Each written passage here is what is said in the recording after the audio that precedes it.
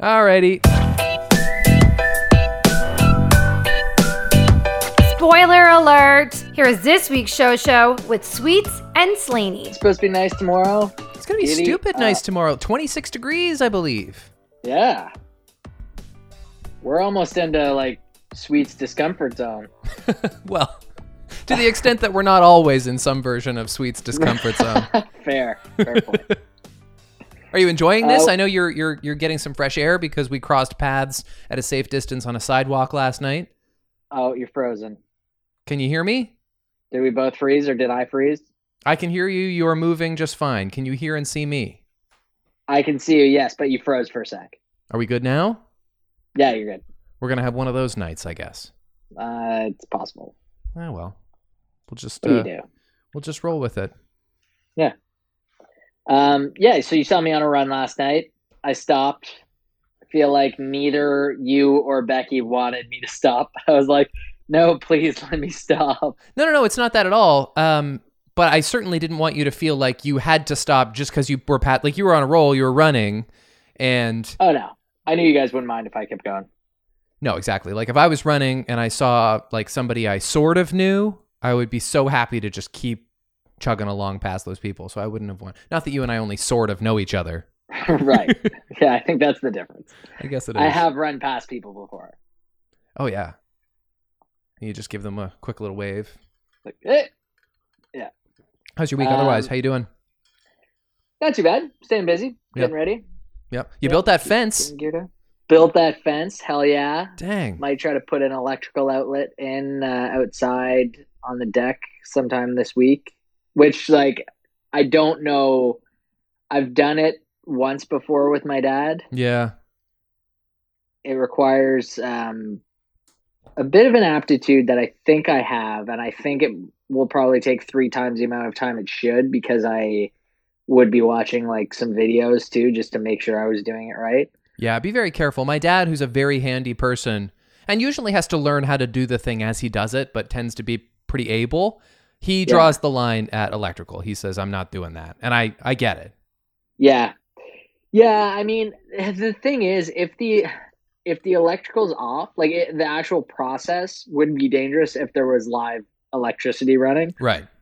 But I could also see how someone would hesitate to install their own thing because they're worried about an issue.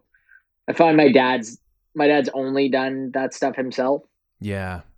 So he kind of learned, like, I don't know, he hung around like a ragtag group of bandit electricians. People from many vocations, where he was able to learn like all the dad stuff you had to learn. Vigilante tradespeople just doing work for people.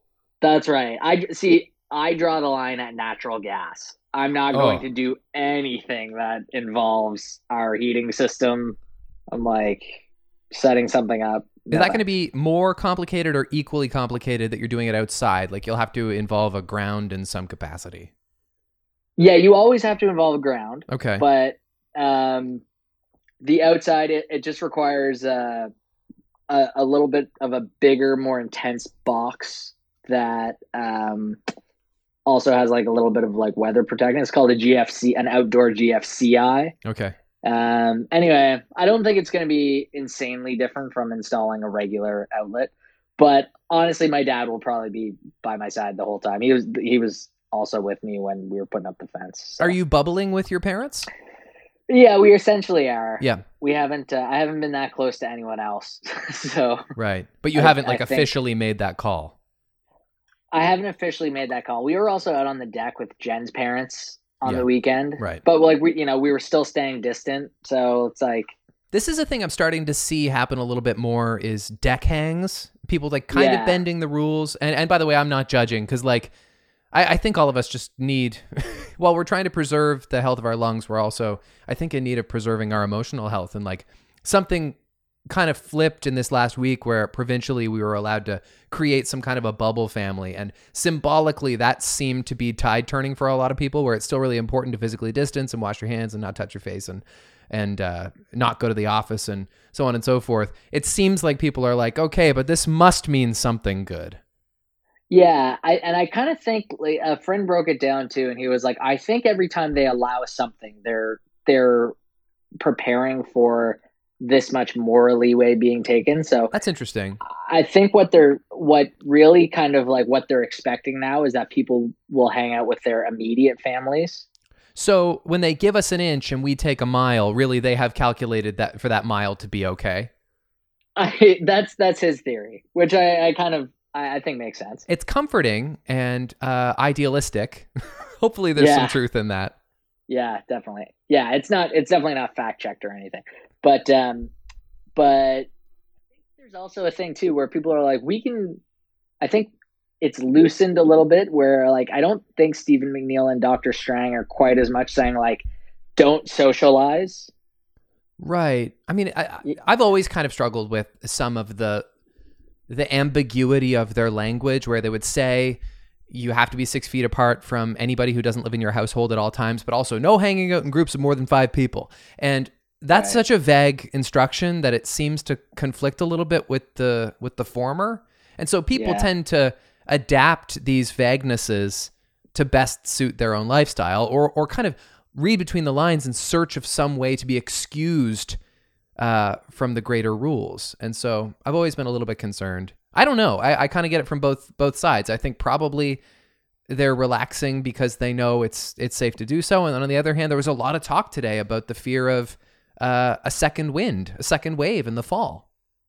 Yeah, that's really been making its rounds lately, the whole second, which has kind of been thrown out there a lot, peppered into other conversations, but now it seems to be like a lot of headline news. Right, and don't you think it's kind of scary that by the time a second wave comes around, we'll all be desensitized to the words COVID-19 and coronavirus, and we'll be like, well, I didn't get it last time. It's not going to be worse. Here it comes again. Could be worse, and then we get all lazy. Well, that's the thing, and people are saying like it's not that we've like achieved herd immunity or anything. We've just done a good job of social distancing. Yeah, so far. So we need to like keep that up. Yeah, and then there's the other kind of realm of people saying, I thought we were just supposed to flatten the curve, and now it seems like we're like waiting for a cure. Yeah. Like, what is our? Which is kind of true. It's like, hey, we just want to flatten it, and then like once we get past that, I think that was for people's mental health. They didn't want to say like we can't do anything until there's a vaccine. Yeah, but I don't think that anybody's saying we can't do anything until there's a vaccine, as evidenced by us being allowed to have bubble families now. And every couple of weeks, they roll out a little more relaxation. I think it's kind of funny, though, when announcements are made to sound really ominous, like, this might not be over until 2022. Yeah, it might be 2022 before the last person has COVID-19. But that doesn't mean by then you won't, for all intents and purposes, be going about some version of normalcy. Right. Yeah, I think again in Nova Scotia we're so lucky, because we're so spaced apart already, whereas like New York still has 270,000 cases per day. It just seems like constantly, just not per day, sorry, but it's like consistently has 270,000 active cases. Totally. I mean, just look at the difference between Canada and the U.S. and taking out the political strategies of those two nations and just look at the geography. We're like twice as big. Our nation's like maybe not twice as big, but it's in landmass so much larger than the U.S. Granted, not all of it is equally inhabited. But they have 10 times the population of Canada. So when you go to the States, you don't even notice walking on the sidewalk how much more densely populated it is. But I guess that's because it's only in certain states. New York City, for example, where everybody's stacked on top of one another. And that was like the global hotbed at one point.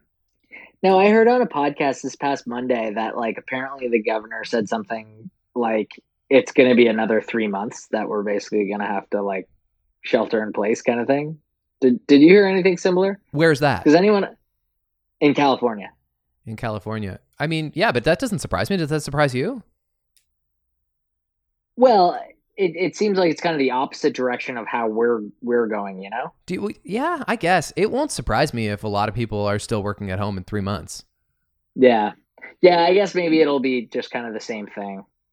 Or they might maybe we're more on par than I really thought about. Maybe they have to create some kind of tier system where like You know, when you're in elementary school and you're like, there's two groups in the class of reading buddies, and you might be like an apple or a banana, and like they split the class in half. And Right. am I making any sense at all? No, yes, you are. And then I remember that happened in grade 4 in Mr. McGinnis's class, and I wasn't in his class because he was kind of a mean guy, apparently. Okay, and that's why you opted out of Mr. McGinnis's and that's class. why I wasn't in it. That's I always thought that my mom had my best interests at heart and like really directed which class I ended up in. You lucked out. But he had like the sun moons and the like I forget what it was, like the sun, the moon, the stars. Like there were these 4 different groups, and one was essentially like the difficult / like unintelligent kids. Yeah, like people were like, "Wait, we're all in this together. What the hell?" It's like in the John Mulaney bit where they split all the math class between the 2 groups, and one group was called the Blue Angels, and they were named after the fighter pilots, and the other group was called Group 2. Yeah, exactly. He doesn't sound like he was a mean guy if he named the interclass groups after such ethereal, beautiful things as the moon and the stars. No, I think he was like, I talk to my friends about it sometimes. One of my friend Alex was in his class, and he's like, oh no, like he was not a nice guy. Okay. All right. Anyway, all that to say, we might have our workplace communities like divided up into little quadrants where you work at home Tuesday, Thursday, but you work in the office Monday, Friday, and you know, I call being Blue Angels. I want to be group 2 for sure. I've been group 2 for this whole damn time. Let's face it. So who knows what's going to happen? Yeah. But I mean, hey, it's still the time to ingest content. Although I feel like, so we haven't talked about The Last Dance for the last like 5 weeks. So that's done. I wanted to bring that up. I wanted to ask you if you're satisfied. Is it, and this is what I heard, this is not my terminology. Okay. Is it the Michael Jordan of sports documentaries? It really is. Yeah. Like it held up. It was amazing. And in the sense that it showed, you know, kind of how much of a dick Michael Jordan could be. Okay. And he addresses that too. And it gets into some of the crazy, like, you know, gambling stuff.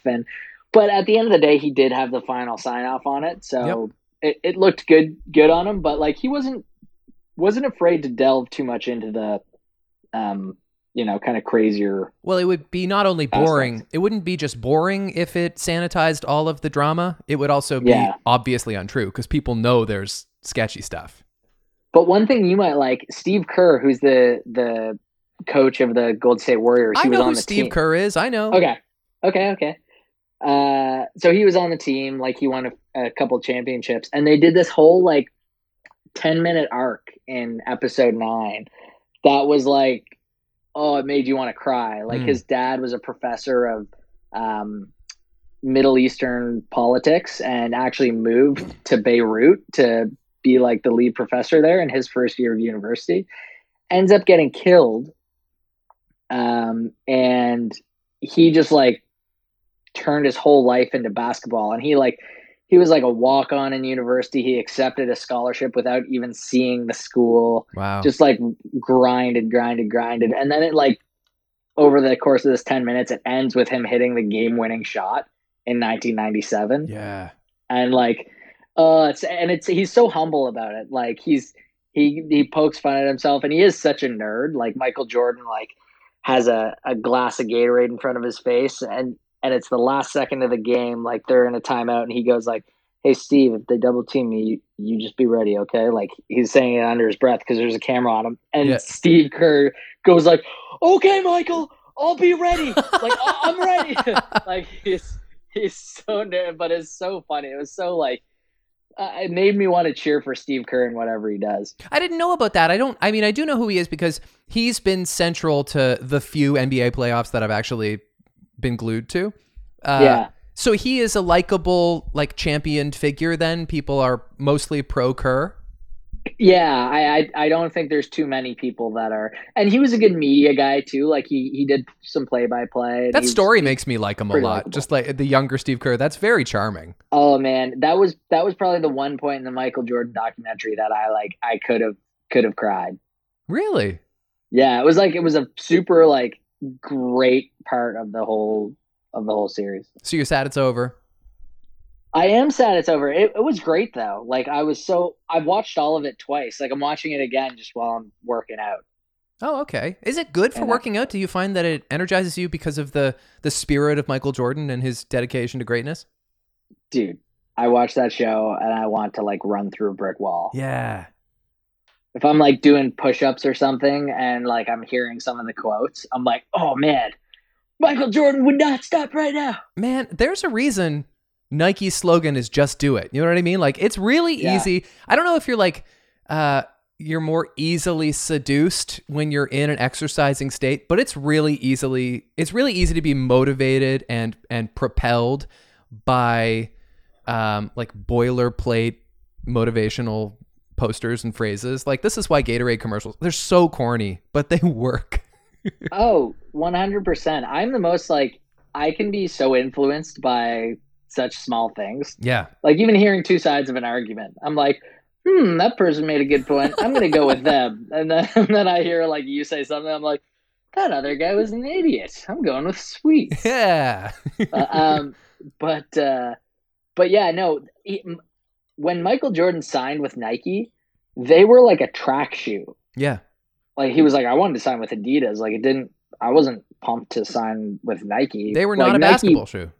No, they became their own thing through Michael Jordan. Like they became a multinational company through Michael Jordan. Does he have interest in that? Oh yeah, he's still releasing Jordans every year. Oh, well, yeah, I guess I knew that. So I don't know that I knew that Jordans were under the Nike umbrella. I kind of figured they were their own thing.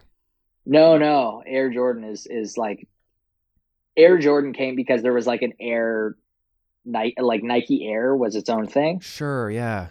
Yeah. Oh, okay. Man. But did they call him Air Jordan? Was that his nickname? Like, because he got so much air? They started calling him that after the Nike deal. After the shoe, I like see. The shoes were Air Jordans. Did you see who else got a sneaker? No. Terry Fox. Oh, Terry Fox has had a sneaker for a while. Okay, I didn't know this, but I guess they just released some and it sold out. Did it sell out? Yeah, I saw Terry Fox's brother. He had a quote that was like, I'm going to go on tomorrow and try to buy. He's like the spokesperson for the Terry Fox Foundation. They're these classic, awesome, like blue suede, white stripe Adidas, and they have in gold stitch, they just have Terry Fox on the side, and they just sold out in like minutes. They're really genuinely stylish kicks. They are cool. Yeah. Actually, Alex, again, whoa, this is weird. He had a pair of those in high school. I would get a pair for sure. I mean, everybody loves Terry Fox. It's a great conversation starter. I was thinking like this, The Last Dance has made me want one of the pair of like 90s Jordans really badly. Yeah. But then I was like, Michael Jordan or Terry Fox, like there is clearly an angel and a devil in this discussion. I feel like there could be I knew those were going to sell out. There could be a better Terry Fox movie if there's probably been lots of good documentaries, but like, and I'm sure there's a made-for-TV CBC bio about Terry Fox. I know there is, in fact, because I was shown it multiple times in school. Right, and that's the one with like Robert Duvall as the trainer. Yes, that's right. It's so weird that yes, okay. Well, and maybe this is not such a good idea, but for some reason I always think Ron Howard is the guy to do our cool stories because he's just like he makes good like human content. Ron Howard should do the Terry Fox story. There you go. Post it, pitch it. Okay. I'll try and get a meeting with Ron Howard. Hollywood executives, if you're listening, we want to talk to Ron. On Sunday night, I had a return from the insomnia monster for the first time in a little while. Oh, no. And I tweeted about this. I mean, I've had like sleep problems on and off for my entire adult life and like then some. And at some points, it's been like really debilitating. And it hasn't been like that in a long time. But I was having a terrible night's sleep. And I woke up at like 4:30, which I know I've done a lot of times, but usually with a purpose, somewhere to go for morning radio, or otherwise I just lie there and I kind of rage against the backs of my eyelids. And for whatever reason, I was awake enough that I knew I wasn't going to get back to sleep, and my mind was racing about absolutely nothing, and it was the end of a long weekend. And I could tell it was sunny outside. It's 5 o'clock. And I got up and I went for an 8-kilometer run at 5:30 in the morning. Whoa! And it was beautiful. It was like it was so cool to turn what is normally this taunt in my life, this kind of evil thing that like nibbles on my shoulder, to turn it into something productive. And I felt like pretty shitty for the rest of the day, because not only did I only get like 90 minutes of sleep that night, but I ran 8K and then I had to go to work. But I felt shitty, and I knew that I had something to show for it. And so it was like, yeah, you made me think of it when you were talking about being motivated by sports figures or advertising. And it was a nice thing. We were also talking recently about when is the best time to go for a run in times of physical distancing. And it's, if you can get yourself up 5:30 in the morning on a beautiful spring day, it's pretty great. Oh yeah. Yeah. Jen loves waking up at 6 o'clock. She wakes up earlier on the weekends and we'll go for like a walk or a run. Yeah. Yeah. It's a great call. I'm jealous of that. And 8K too. Look at you, pushing it. Well, and the other thing, I wanted to segue into what we've been watching this week. I think one of the things that was keeping me up was Normal People. Oh, why? Dude, it's so good. Here's my page. I've written a little 300 word blurb because I want to get it right. I want to phrase this right when I tell you why this is special. Okay, go for it. Okay, so I'm just going to read what I wrote. Sure. This is among the most evocative depictions of a fictional love I've ever seen on screen. And I hesitate to even say that it's fictional because nothing that's not real could possibly feel so honest, but I guess something can be fiction and true at the same time. It's been 4 days since I finished watching this series, and I'm still rocking in its wake, still drifting in and out of a strange emotional state with which I'm not familiar. I've been long-term impacted by movies and music before, but I can't remember taking something so personally as I do this. I wanted all through the 12 episodes to have it clearly addressed why it's called Normal People. And it's never obvious, but I think the closest I'll get is to understand that it's a show about all of us. I realized today the strange thing I'm feeling is a sort of blend of heartache and grief, genuine grief. I've been happily in love for years, and those years have spared me potentially a lot of both heartache and grief. I've been very lucky. But we must keep within us the capacity to recognize a broken heart, even deep inside our well-worn adulted brains. I suppose it's still inside us to see how those who hold our hearts hold them up. To hurt is to be, and I think this show is a reminder. So I kind of want this state to last. I think for the last few days, it's made me less cynical, more appreciative. I think it's really real. And I don't want to oversell it, as I so often do, hyperbolic as I am, but I think it's a perfect thing, this show. And like love itself, it exists only in our heads and hearts, and that's what makes it real. Wow. So you like the show? It's so interesting. It is like because I do hyperbolize and I tend to oversell something that I think is good, and then sometimes that has negative effects because people watch it and they're like, Whiplash was fine, back off. Sure. But most recently, I guess I did that with Fleabag, and it's not like that was a hot take to say that Fleabag is very moving, but Fleabag is like an extraordinary piece of writing, and the acting is great, and especially in part 2. But like as a writer, I found Fleabag really extraordinary. And this is, ironically, originally a piece of writing, but it's just the whole package. The performances are like exquisite, and the cinematography is exquisite, and the needle drops are exquisite. And I like today, I just was thinking about Normal People, and I started to cry by myself. Oh my God. Yeah. I know it's good, but like, I don't know if I want to be in a state of like mourning, grief. Yeah. Well, like I said, I think that I'm richer for having seen it, and I can't wait to see it again. Yeah, I can't wait to see it again, and I would never want to wear it out for myself. So like, I have to be wary for the rest of my life about how often I choose to watch this show, because it's wow. And it's just it's a love story. It's not like it's breaking new ground. You know, we talked about that last week, that it's just like about two people who are from different backgrounds who fall in love, and then they're better because they met. And that's been done. It's supposed to be really good, and obviously it hit you in the really right way. It was, I feel like it was really catering to what you like? I think so. Yeah. Not to reduce it to like you like, you know, yeah, like romantic shows. Sure, but I do. And for that reason, I guess it wouldn't be for everybody.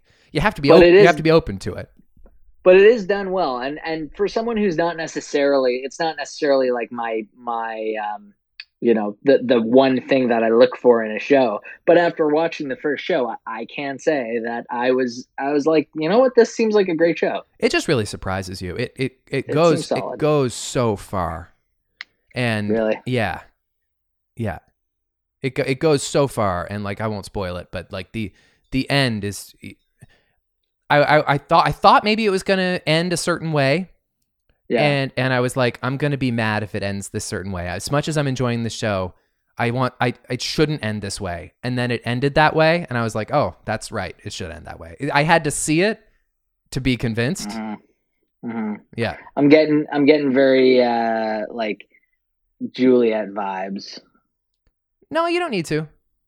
No, okay, no. All right, no. Really, really beautiful. Really, really great. I wanted to text you on Saturday night because I started watching Us. Oh, yeah.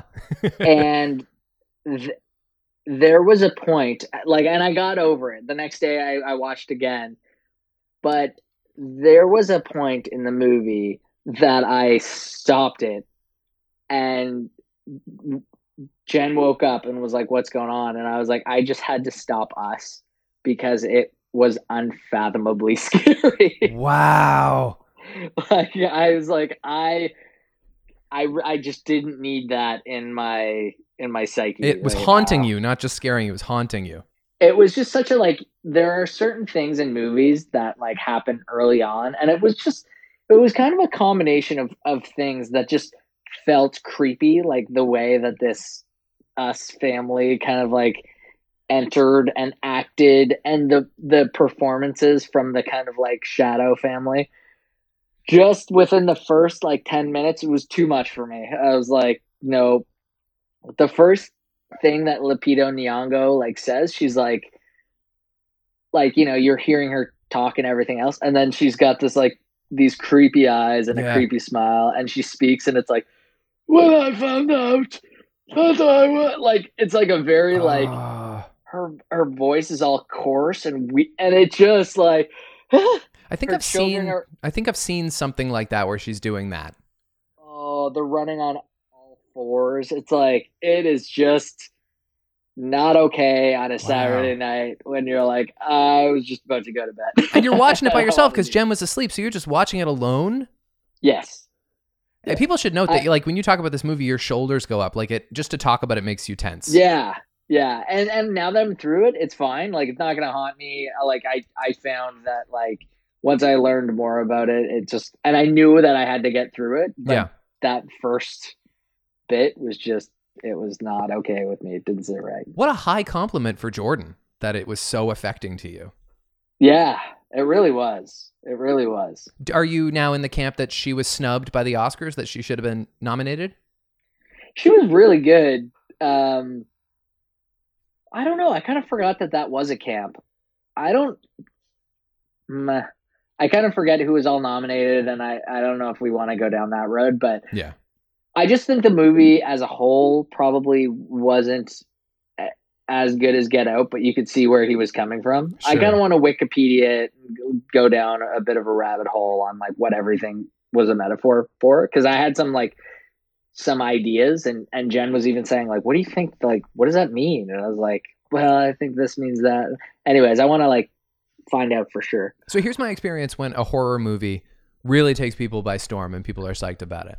I always say that I can't do horror, and then people try and downplay how scary it is so that I'll watch it. And that's how I ended up watching Get Out, which did scare me, but I'm so glad that I saw it. I've known for a very long time there's no way I should ever watch Us, and you would confirm that's the case, or are you going to try and talk me out of it? No, you don't need to watch Us.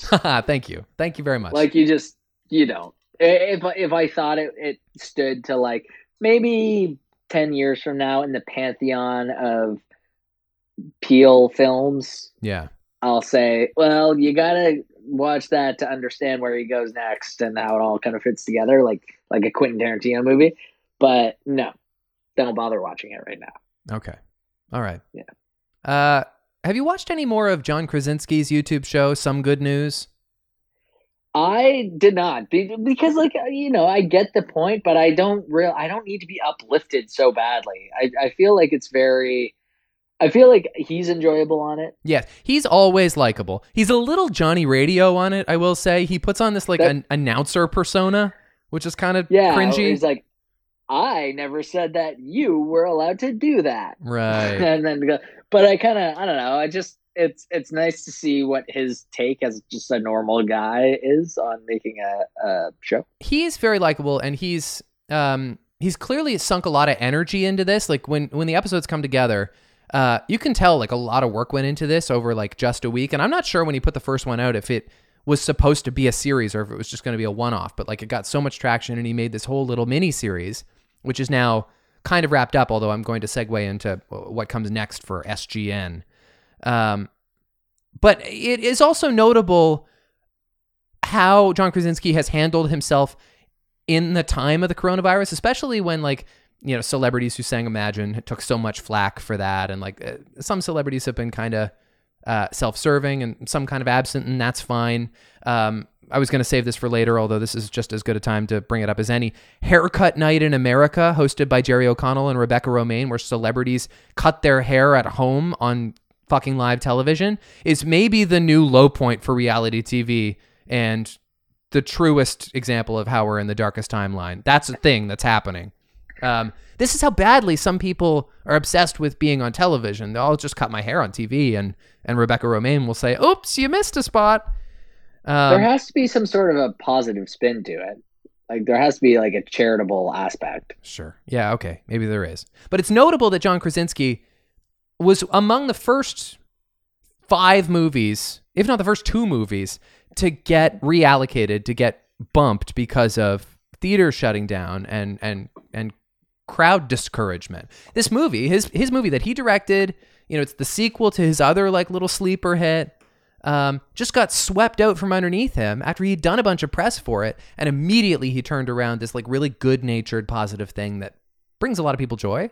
And so whether or not you find it a little too schmaltzy, I do think he is to be congratulated for his attitude in this time. That said, because there is such a machine of enthusiasm behind anything associated with The Office, Some Good News was just sold to Viacom CBS after a massive bidding war to become like a proper network TV show that he's going to produce but not host. And that's an interesting success story. It's also a terrible idea because the whole charm of it was the fact that he was like doing it in his office, and the graphic behind him was like Bristol board that his daughters painted with their fingers, and it was Jim from The Office, and they've removed all the charm from it. Now it's just like a YouTube highlight reel of old men singing happy birthday to their old wives from behind a glass window, or like kids drawing "Get Well Soon, Grandpa" and chalk on the driveway. Do you know what the first 2 Reddit comments are under this news? Okay. It's, quote, "What if we took something people like and made it not at all like something people would like?" Yes, exactly. And the next comment is, "CBS, why are you the way you are?" It's so true. Like, I just feel like it takes all of the good vibe out of what has happened. All of the soul and all of the scrappiness. Yeah. It's basically just like a really saccharine America's Funniest Home Videos now. Yeah.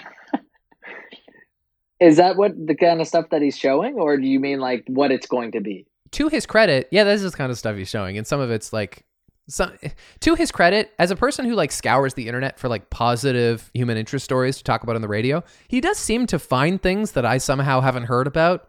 And like I just gave 2 examples, like old men singing happy birthday to their wives from in the ICU or whatever, and like tear jerky stuff that's supposed to warm your heart.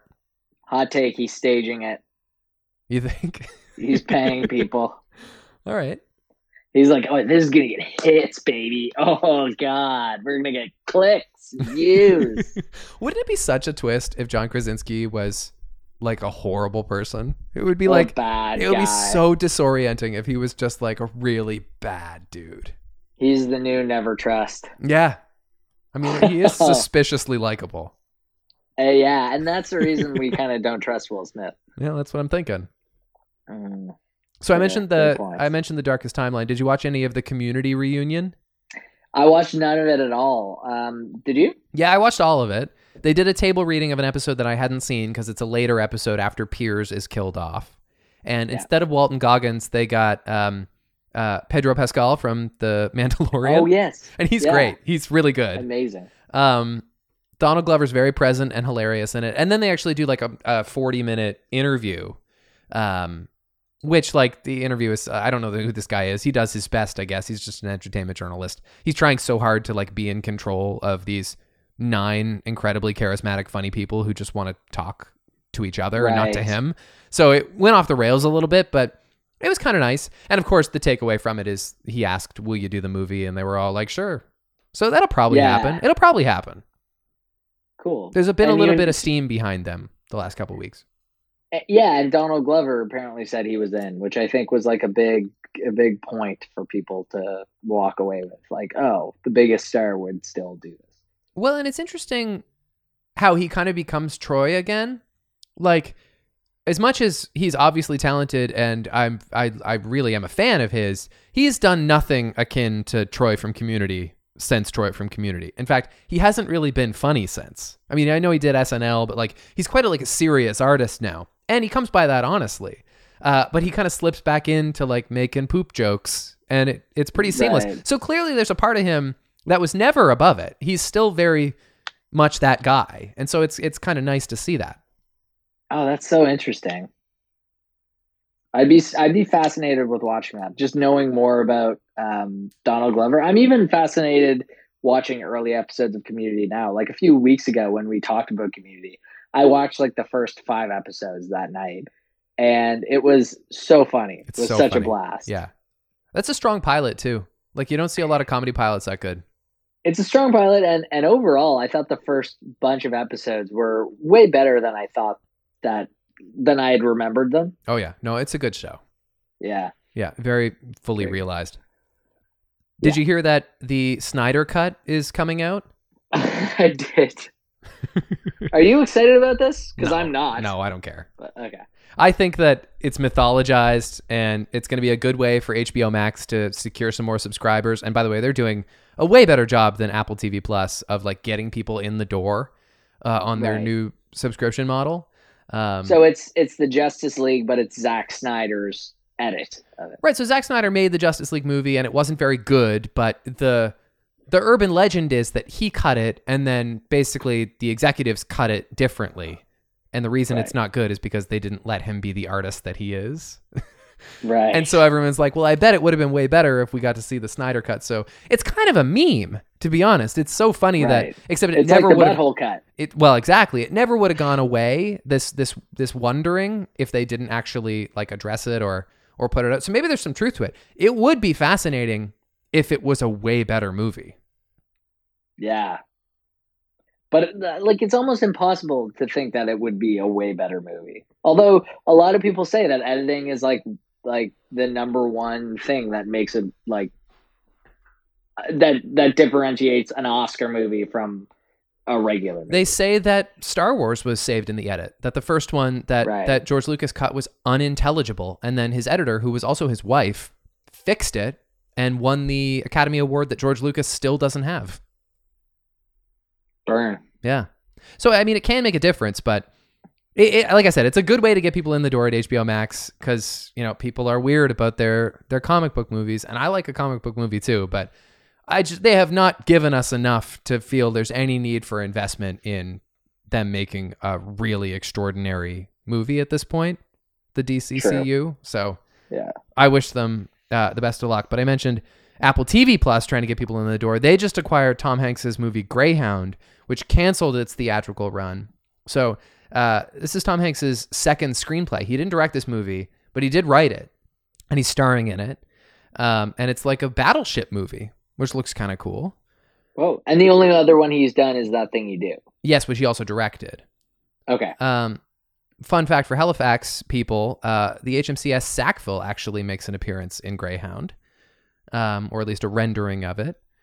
And so this movie's coming out on Apple TV Plus, which seems so stupid because, I mean, if you already have a subscription to it because you bought an Apple product in the last year, congratulations. I guess you're going to be able to watch this movie for free or for a fee. I will definitely, because I'm going to have to blog about it anyway, I'll pay the $20 to rent this movie when it comes out, if that's an option, if that's an opportunity.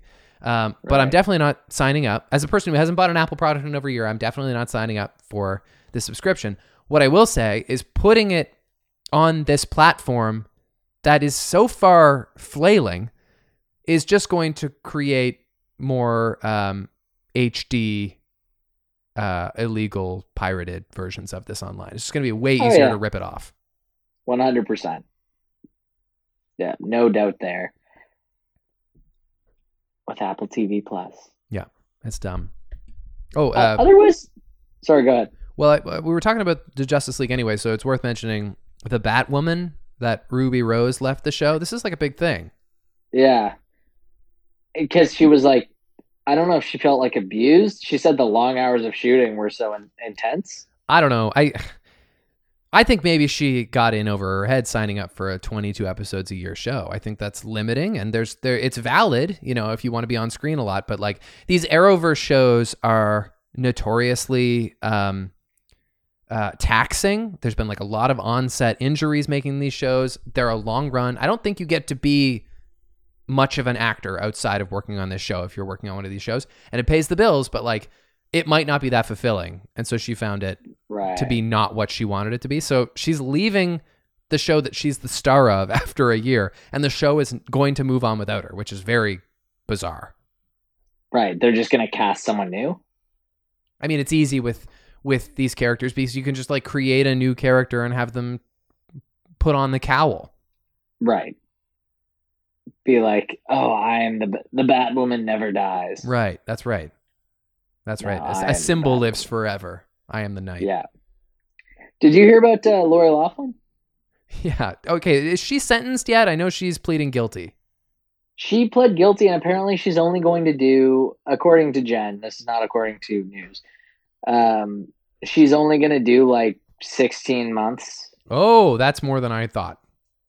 And 16 months and $150,000 fine. Are you sure 16 months? Because that sounds like a lot more than I expected. The actress agreed to 2 months in jail, 24 months of supervised release. That's what I heard, but I didn't get it confirmed, so I didn't want to say it. 2 months is very little. Yeah. But I don't know. I think Felicity Huffman only got like 10 days or something.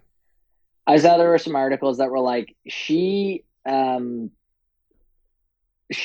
so brazen? Believable in saying that, so brazen in saying like, I did nothing wrong. Mm-hmm. Why is she pleading guilty at all? And like at this point, I don't know if she's sacrificing something, and she actually like clearly she's not innocent. No, I don't think anyone believes she's innocent. No. So and apparently she was like more guilty than Felicity Huffman. Like that's the idea, is that Felicity Huffman's crime, at least just in dollars and cents, was small potatoes compared to Lori Loughlin, and also Massimo. And how long is Felicity Huffman put away for? I think she got like a week and a half. Oh, okay. And she got out for good behavior. Like I think they gave her like 14 days, and she got out in 10. Right. Which is going to happen for Lori Loughlin too. If she's given 2 months, they'll let her out in 5 weeks. Yeah. She did her time. And then she'll come back to Fuller House or 902. Is she on Fuller House? She was. She was. Okay. I'm not sure if they're still doing Fuller House though. I think they might have ended. Some Olyphant's going to be in The Mandalorian. Love it. Jen, okay. Tell me what you think about this. I can't believe it. Jen says that Timothy Olyphant is a unattractive man. Oh, interesting. And I say, you think I immediately respond with, "You think that I'm more attractive than Timothy Olyphant?" And she's like, "Why do you always do this? Like, yes, I married you." And I'm like, No, this is perfectly "And you reasonable. think I'm more attractive than Timothy Olyphant?" And she's like, "He is not an attractive man." Like I don't know if she says like he's like ew, like gross, but she's like so not into Timothy Olyphant, who is a traditionally handsome a movie star. I like how your instinct is not to be flattered, but to question your wife's judgment. To like, yeah. No, I kind of agree. 100%. I'm like, I'm not more attractive than Timothy Olyphant, Jen. Well, and Timothy Olyphant also has just an X factor about him. I thought this right away when I first saw him. I don't remember when that was, but like, no, he's definitely handsome, and he's got all those dimples, and he's just got like an interesting energy that I'm not familiar with anywhere else. And so Jen is wrong on this one. She's wrong on this one.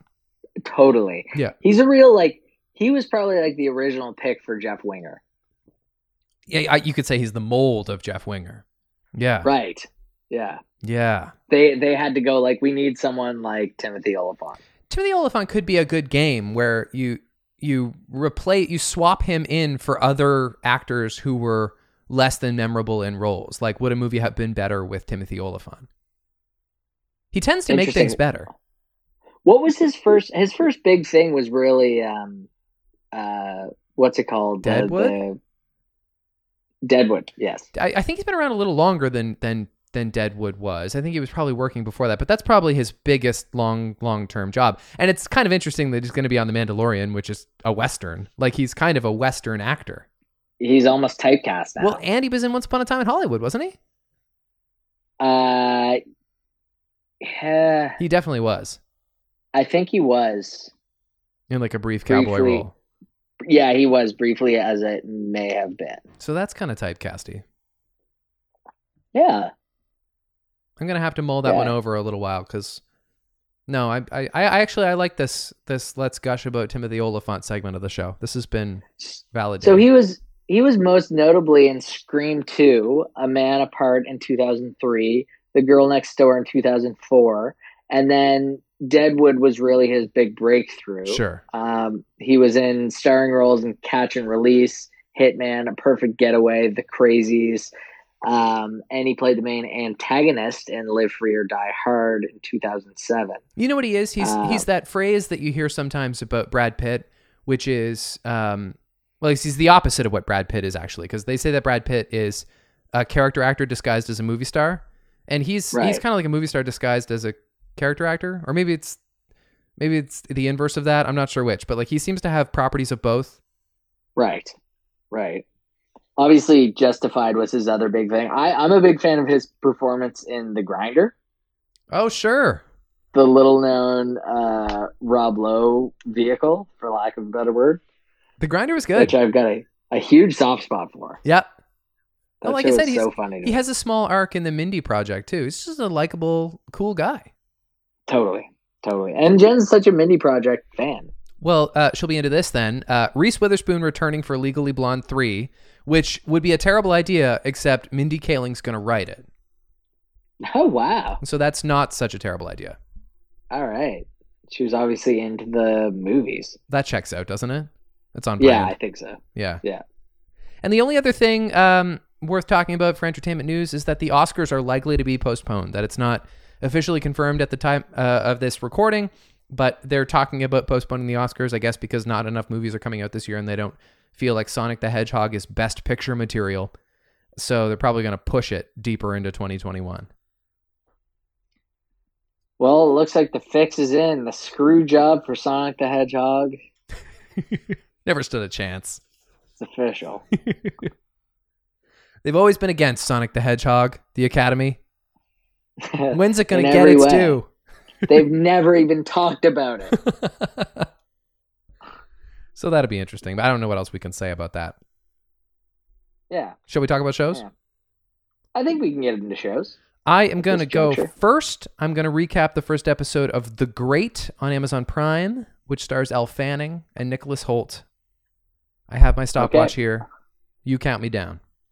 All right. you are going to recap the Great in 3, 2, 1, go. Catherine is romantic and kind of naive. She thinks when she's summoned to appear before the Emperor of Russia that she's being sized up to be his wife, and they're going to fall in love, and everything will be swell. And she's very disappointed to learn that he's sleazy and horny and drunk all the time. He gets her a bear, which she wanted, but then he shoots the bear, punches her in the stomach for being insolent. She has a chambermaiden who kind of plants in Catherine's head that if she were to kill the emperor, she could then be empress by default. And so that's kind of where the episode ends, where she's going to maybe plot to kill her husband, the emperor, because she hates him and he's not as romantic as she had idealized. Yes, he is the worst. He is the worst, but, and I've seen 2 episodes now, he doesn't get any better in the second episode. Very funny, good performance. He is funny, yeah. I would like for them to introduce some kind of redeeming quality to him as the second biggest character in the show so that I can be a little conflicted about him. Because right now it's very easy to see how hateable he is. That will sustain. I'm always going to be on Catherine's side in this show. But they probably should introduce some sensitivity, probably with his mother, right? He seems to be a bit of a mama's boy and he's saving his mummified mother in a case. Yes. That was one of my favorite lines in the first show is when he says something to the effect of they should really have a business where people explain people's issues with their moms. Might be some money in that. Yeah, I thought it was actually, I looked up and in real life, Emperor Peter of Russia, his mother died 20 days after he was born. I'm not sure if that's present in the show, but it's implied that he misses his mom, and in real life he never knew his mom. Never even saw her. That's so great. 20 days after being born. I'm also just kind of stuck on that. But what did you think? Did you like this show? Obviously you did, because you watched the second episode too. I really like the show. I thought that they captured a cool tone. It's notable that it's written by the same person who wrote The Favorite, which won Olivia Colman Best Actress a couple years ago. And it's kind of the similar era. I mean, maybe it's not exactly the same era, but there's actually one set piece in this show that looks like it might have just been repurposed from The Favorite. It looks just like the bedroom in that movie. The Favorite is also a dark comedy. This is much lighter than The Favorite. It's oh, is it? Yeah, this is clearly a comedy. Yes. And there's some severed heads. Right. But I think it toes the line really nicely. It has this kind of modern comedic sensibility, certainly an edge.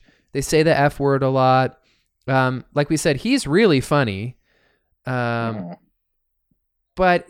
I don't know. And I want to talk about this a little bit when we talk about Dickinson in a few minutes too. But there's this kind of tired history of modernizing old Victorian and ancient European novel cinema. Mm-hmm. Modernizing it by the Baz Luhrmann Great Gatsby, where it's modern because the soundtrack is Jay-Z. I find that to be kind of a cheap hack. Right. What do you think about Romeo plus Juliet? Also Baz Luhrmann. Because the dialogue is the same. Yeah. I mean, that movie, some people love that.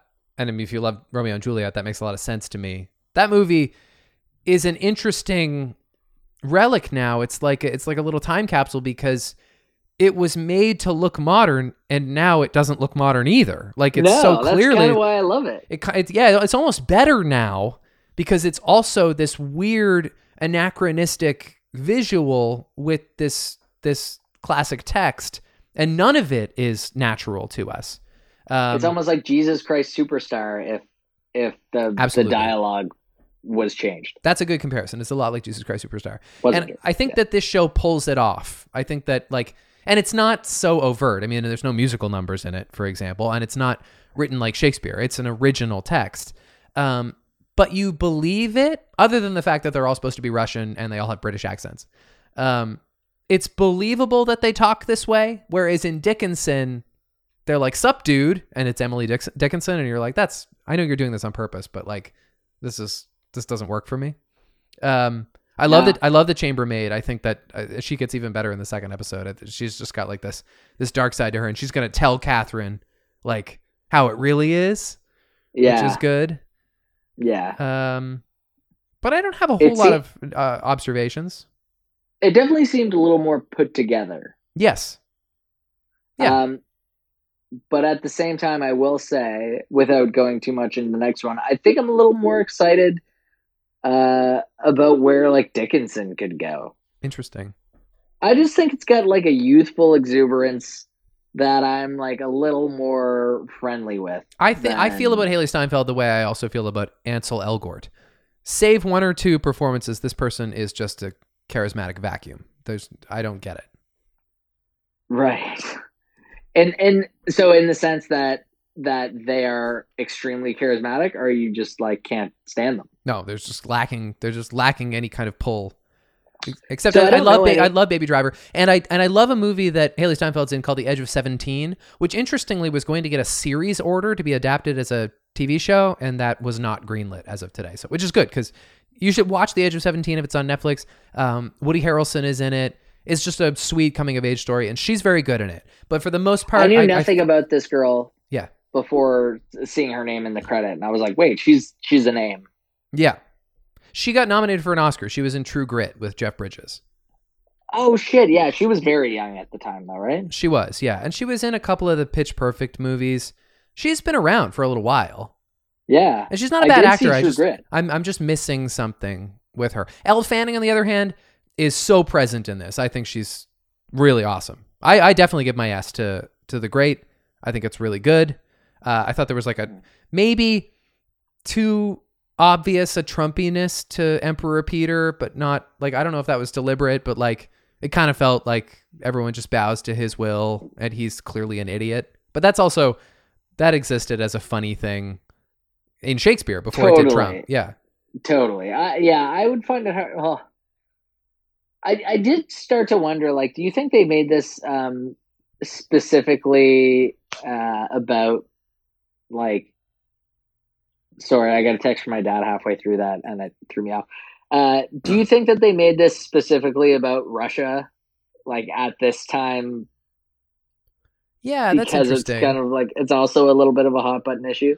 Well, maybe, except for that, like, yes, because at the end, when she gets like a little pep talk from the chambermaid, and I'm sorry, I don't remember her name. Basically, this valet woman is trying to convince Catherine to kill her husband so she can be the Empress of Russia. And then, like, the great love story of which she's always dreamed can be between her and Russia. That maybe the real love of her life is taking care of Russia and making it the great nation it can be, which is cool. Right. I like that as a premise. Certainly what we know of Russia now is not as this, like, free, beautiful society. No, like, people would say, oh, wow, what an idealistic look. Like, it's never actually been that. It's never, I don't think, been completely loved by the people of Russia. But just taking... from what we're led to believe. Taking our own gaze away from it, it's just a cool story. Like, I'm surprised I didn't know the story about the Empress who plotted to have her emperor husband killed so she could take over and then greatly rule the largest nation on earth. Like, that is kind of a cool concept. It's kind of funny it hasn't been dramatized before. Right. Yeah. I found the whole thing pretty funny. Very cinematic. Yes, expensive looking. Yeah. Like, I felt like I hadn't seen The Favorite, but I felt like I was watching a 1/12 of The Favorite. And then it's also notable that the subtitle of the show is An Occasionally True Story. So, I mean, it's pretty obvious they're taking liberties. I don't know it's dramatized. What they're liberating from, like, the main plot. But gonna go ahead and say diversity is probably something that they're straying away from a little bit, which I was happy for. Like, you know, they're giving people jobs. Hamilton broke the ceiling, jobs. I guess, and also Dickinson does the same thing. Yes, when Wiz Khalifa turns up as Death. As Death. But at least it's kind of believable to think that Death is, and they made like an abolitionist joke, right? It's like, well, I'm not going to go so edgy here. Okay, do you give your S to The Great? I do. Sure. Okay. You know what? I'm not gonna watch it, That's okay. but I guess it's one of those ones where I'm like, I realize I see the validity in the show. That's very generous of you. Okay, you recap the pilot episode of Dickinson in 3, 2, 1, go. So the show recaps Emily Dickinson as like a 16-year-old. Her mother wants her to move out of the house. She's trying to set her up with potential suitors. The first suitor is George, who actually wants to publish one of her poems. She says she's not going to go out on a date with him because she's only interested in her brother's girlfriend, who she actually has made out with. They're supposed to move away, then they don't. The father gets extremely upset that she actually did get published by George's publication, and talks with Wiz Khalifa. Right. Yeah. Well, she has a crush on her friend. I don't know anything about Emily Dickinson. Nothing. Neither do I. Zip. I honestly could tell you zero. I don't even think I've ever read any of her poems, maybe in like high school. Even then? Like, I do not. Yeah. Yeah. So, and I think she was kind of a mystery, apparently, until her poems were dug up by some housemaid. This I found interesting, and that's kind of what I don't know if they're going to subvert that, but they do say before anything actually takes place in the story, Emily Dickinson died an unsuccessful poet nobody knew, and then afterward, her work was found, and oh look, it's amazing. But it seems like in this show, that's not going to happen. Well, yeah, it seems like in this show, people like recognize her as a genius. Although she might not have been published, people seem to know that she's writing poems and doing things. Yeah, but also it's just boys who want to marry her are calling her a genius. That's true, yeah. Like, there's also this like existing tone that a lot of men don't think women should be seeking a career in literature. Like her father flips out. I don't think it is just boys, because like at one point, like George, this one of the suitors, is talking to her brother, and I don't think it's just because he's in love with her. He's like, "Are you kidding me? Like, she's a genius," and the brother seems super put off. He's like, "Oh, I hate it when people say that." Right, that's true. Like, it seems to be like a thing that people just generally accept about her. Fun fact, I just mentioned Edge of 17, also about Hailee Steinfeld's best gal pal falling in love with her brother. Oh, interesting. Also the premise of that movie. I would have liked if this show had some Woody Harrelson in it. Like, if he was the dad, that would have been awesome. You know, John Mulaney's in this show. I do. I'm so curious on when, like, John Mulaney... I think Nick Kroll pops up at some point, doesn't he? Mulaney plays Henry David Thoreau. Okay. We already mentioned that Wiz Khalifa plays Death. And by the way, I like that's really the only thing that kind of indicates that she is unique in any capacity. And maybe that was an artistic choice, but I had a little bit of trouble believing that she's this genius poet as a young woman because she does not seem wise. She just kind of seems like scatterbrained, which I guess you can be if you're a great writer. She just kind of seems like Hailee Steinfeld, to be honest. But the only thing that kind of sets her apart imaginatively is that she believes herself to be having this like torrid affair with Death himself, and he pulls up in this gothic carriage and they go on lustful rendezvous. And yeah, it's pretty funny. It's a cool visual. I like that the horses are ghosts. It's true. Although I think they could have used Wiz Khalifa in a little bit more of an interesting way. Like his dialogue could have been said by anyone. Right. It was only visually the fact that it was Wiz Khalifa that you were like, oh, this is like, ooh, really subversive. But I think they should have let him have a little more fun with it. Jane Krakowski plays the mom, and she's not exactly Jenna Maroney. She's still comedic, but in a smaller way. Yeah. Yeah, and the sister isn't very funny either. The whole joke is that they want Emily to move out and get married, but they want the other sister to stay. And right, but then we find out at the end her dad doesn't want her to leave. Like he blows up when he finds out she's written a poem and it's going to be published, and then he comes into her bedroom at night crying, and he's like, "Don't get married and leave me," and she says, "I won't." Right. Yeah. So then we wonder, is that maybe why she never got famous? Because of, maybe, yeah. She stays. She doesn't want to displease her father and wants to. Well, maybe that's the move. Brother. Maybe he's just kind of faking his emotionality here. Yeah. Because he's just angry and he doesn't want her to be famous and What embarrassing. an insane thing. And it's hard to picture because it's such a different time, but like what an insane thing to be extremely angry about. Yes, I know. Well, and he wants to run for the House of Representatives, right? Like he thinks it's going to be embarrassing if he is trying to be an important man, a great man, and his daughter is writing poems in the newspaper. But like, again, that wouldn't be, I don't think it would be an issue today. Maybe it would. No, people are actually pretty sacred about politicians' kids.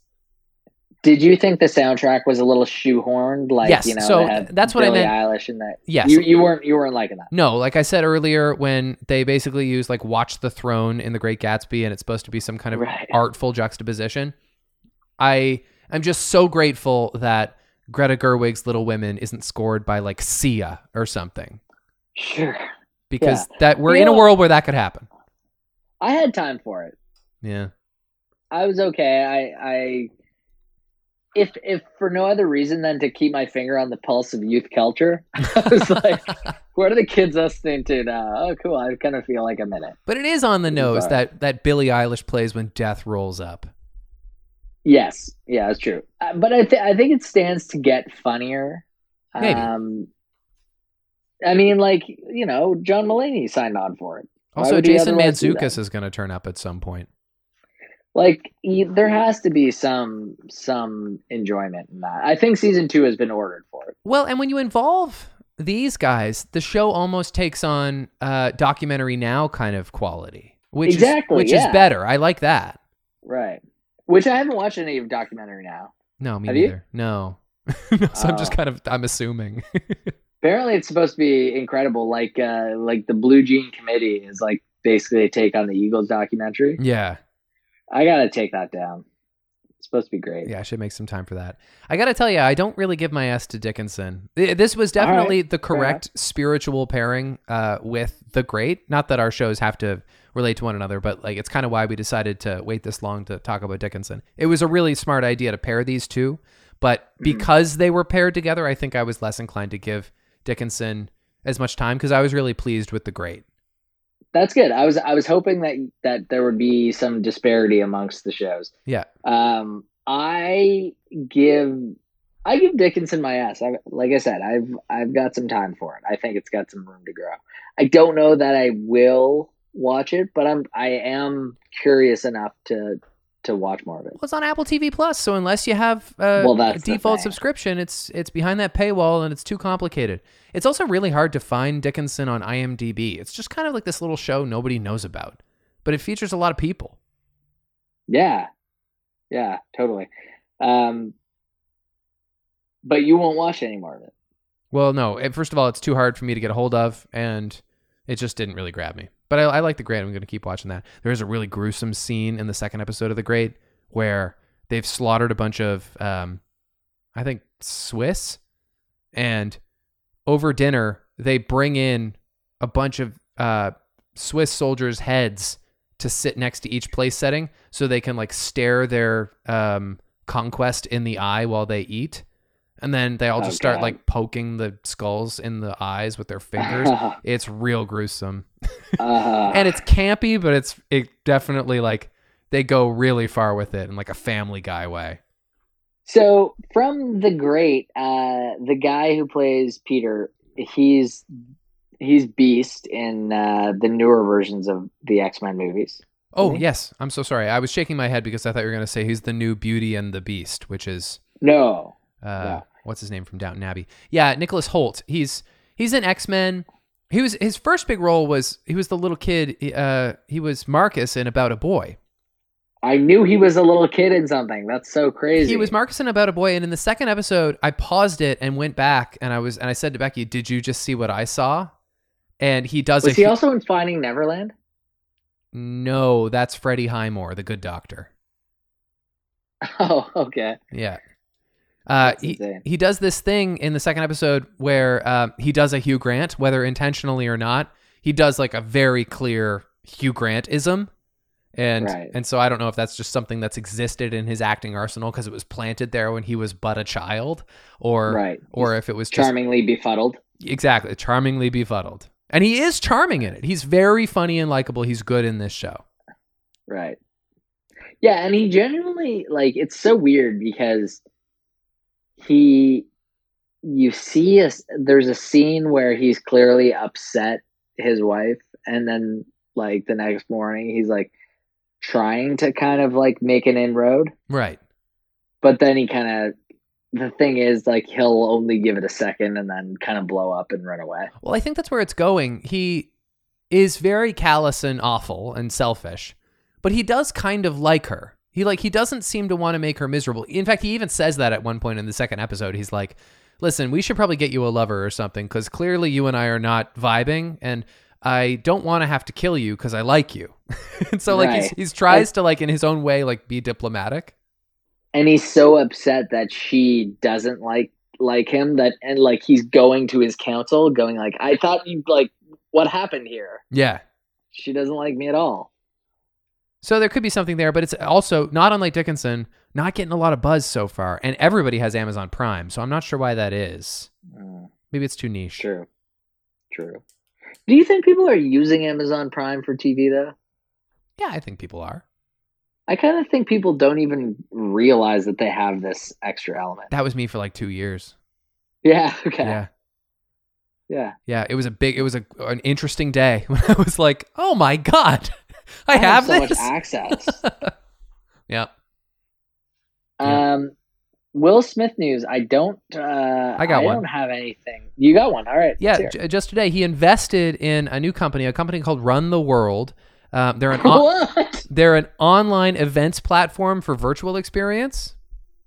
Okay. And so he and also Kevin Hart, interestingly, they're like the celebrity investors who are getting in on the ground floor, assuming that because of all this that's going on, there's going to be more virtual experience taking place where people can, like, go to music festivals in their basement, or, like, obviously watch new movies in their living rooms. And Run the World is apparently a platform that facilitates that, and Will Smith's on the ground floor.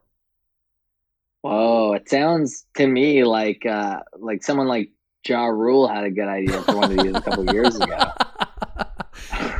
That's an interesting point. You think that we're going to be watching the Run the World documentary in a few years? I think it's going to be super interesting to find out what Will Smith's staff is going to do for Flat of Water in a couple of years. Oh, so interesting. Well, yeah, I remember thinking that Ja Rule should have gone to jail, and he didn't. So do you think that because of... And he has a modicum of fame compared to Will Smith and Kevin Hart. Oh, yeah, he's untouchable. Do you think that Will Smith will also incriminate himself and get off scot-free here in this little scheme he's cooking up? Well, if it's anything like the Lori Loughlin story, yeah, he'll be fine. He'll pin it on Willow. Probably. Or Kevin Hart. Or Kevin Hart, who's also mega famous. Yeah, I know, but maybe we should get on the horn with Kevin Hart and let him know never to trust Will Smith. Maybe So he just hasn't... watch out, man. Clearly hasn't listened to our podcast. Yeah. Hey, Kevin, you obviously haven't talked to Will Smith yet, have you? And while you're at it... I'm best friends with Will Smith. While you're at it, never trust John Krasinski either. It's true. Don't trust John Krasinski. The only one you can trust... Timothy Olyphant. It's true. We've been a big pro Oliphant podcast tonight. Trolliphant. Well, then let's end on a positive this week. It's been a tough week, a long week. I didn't get off on a very restful start. We're pro Oliphant. That's right. Stay well, and never trust Will Smith. But never trust Will Smith. Yeah, the show's not over until it's said. That's right. That's the closer.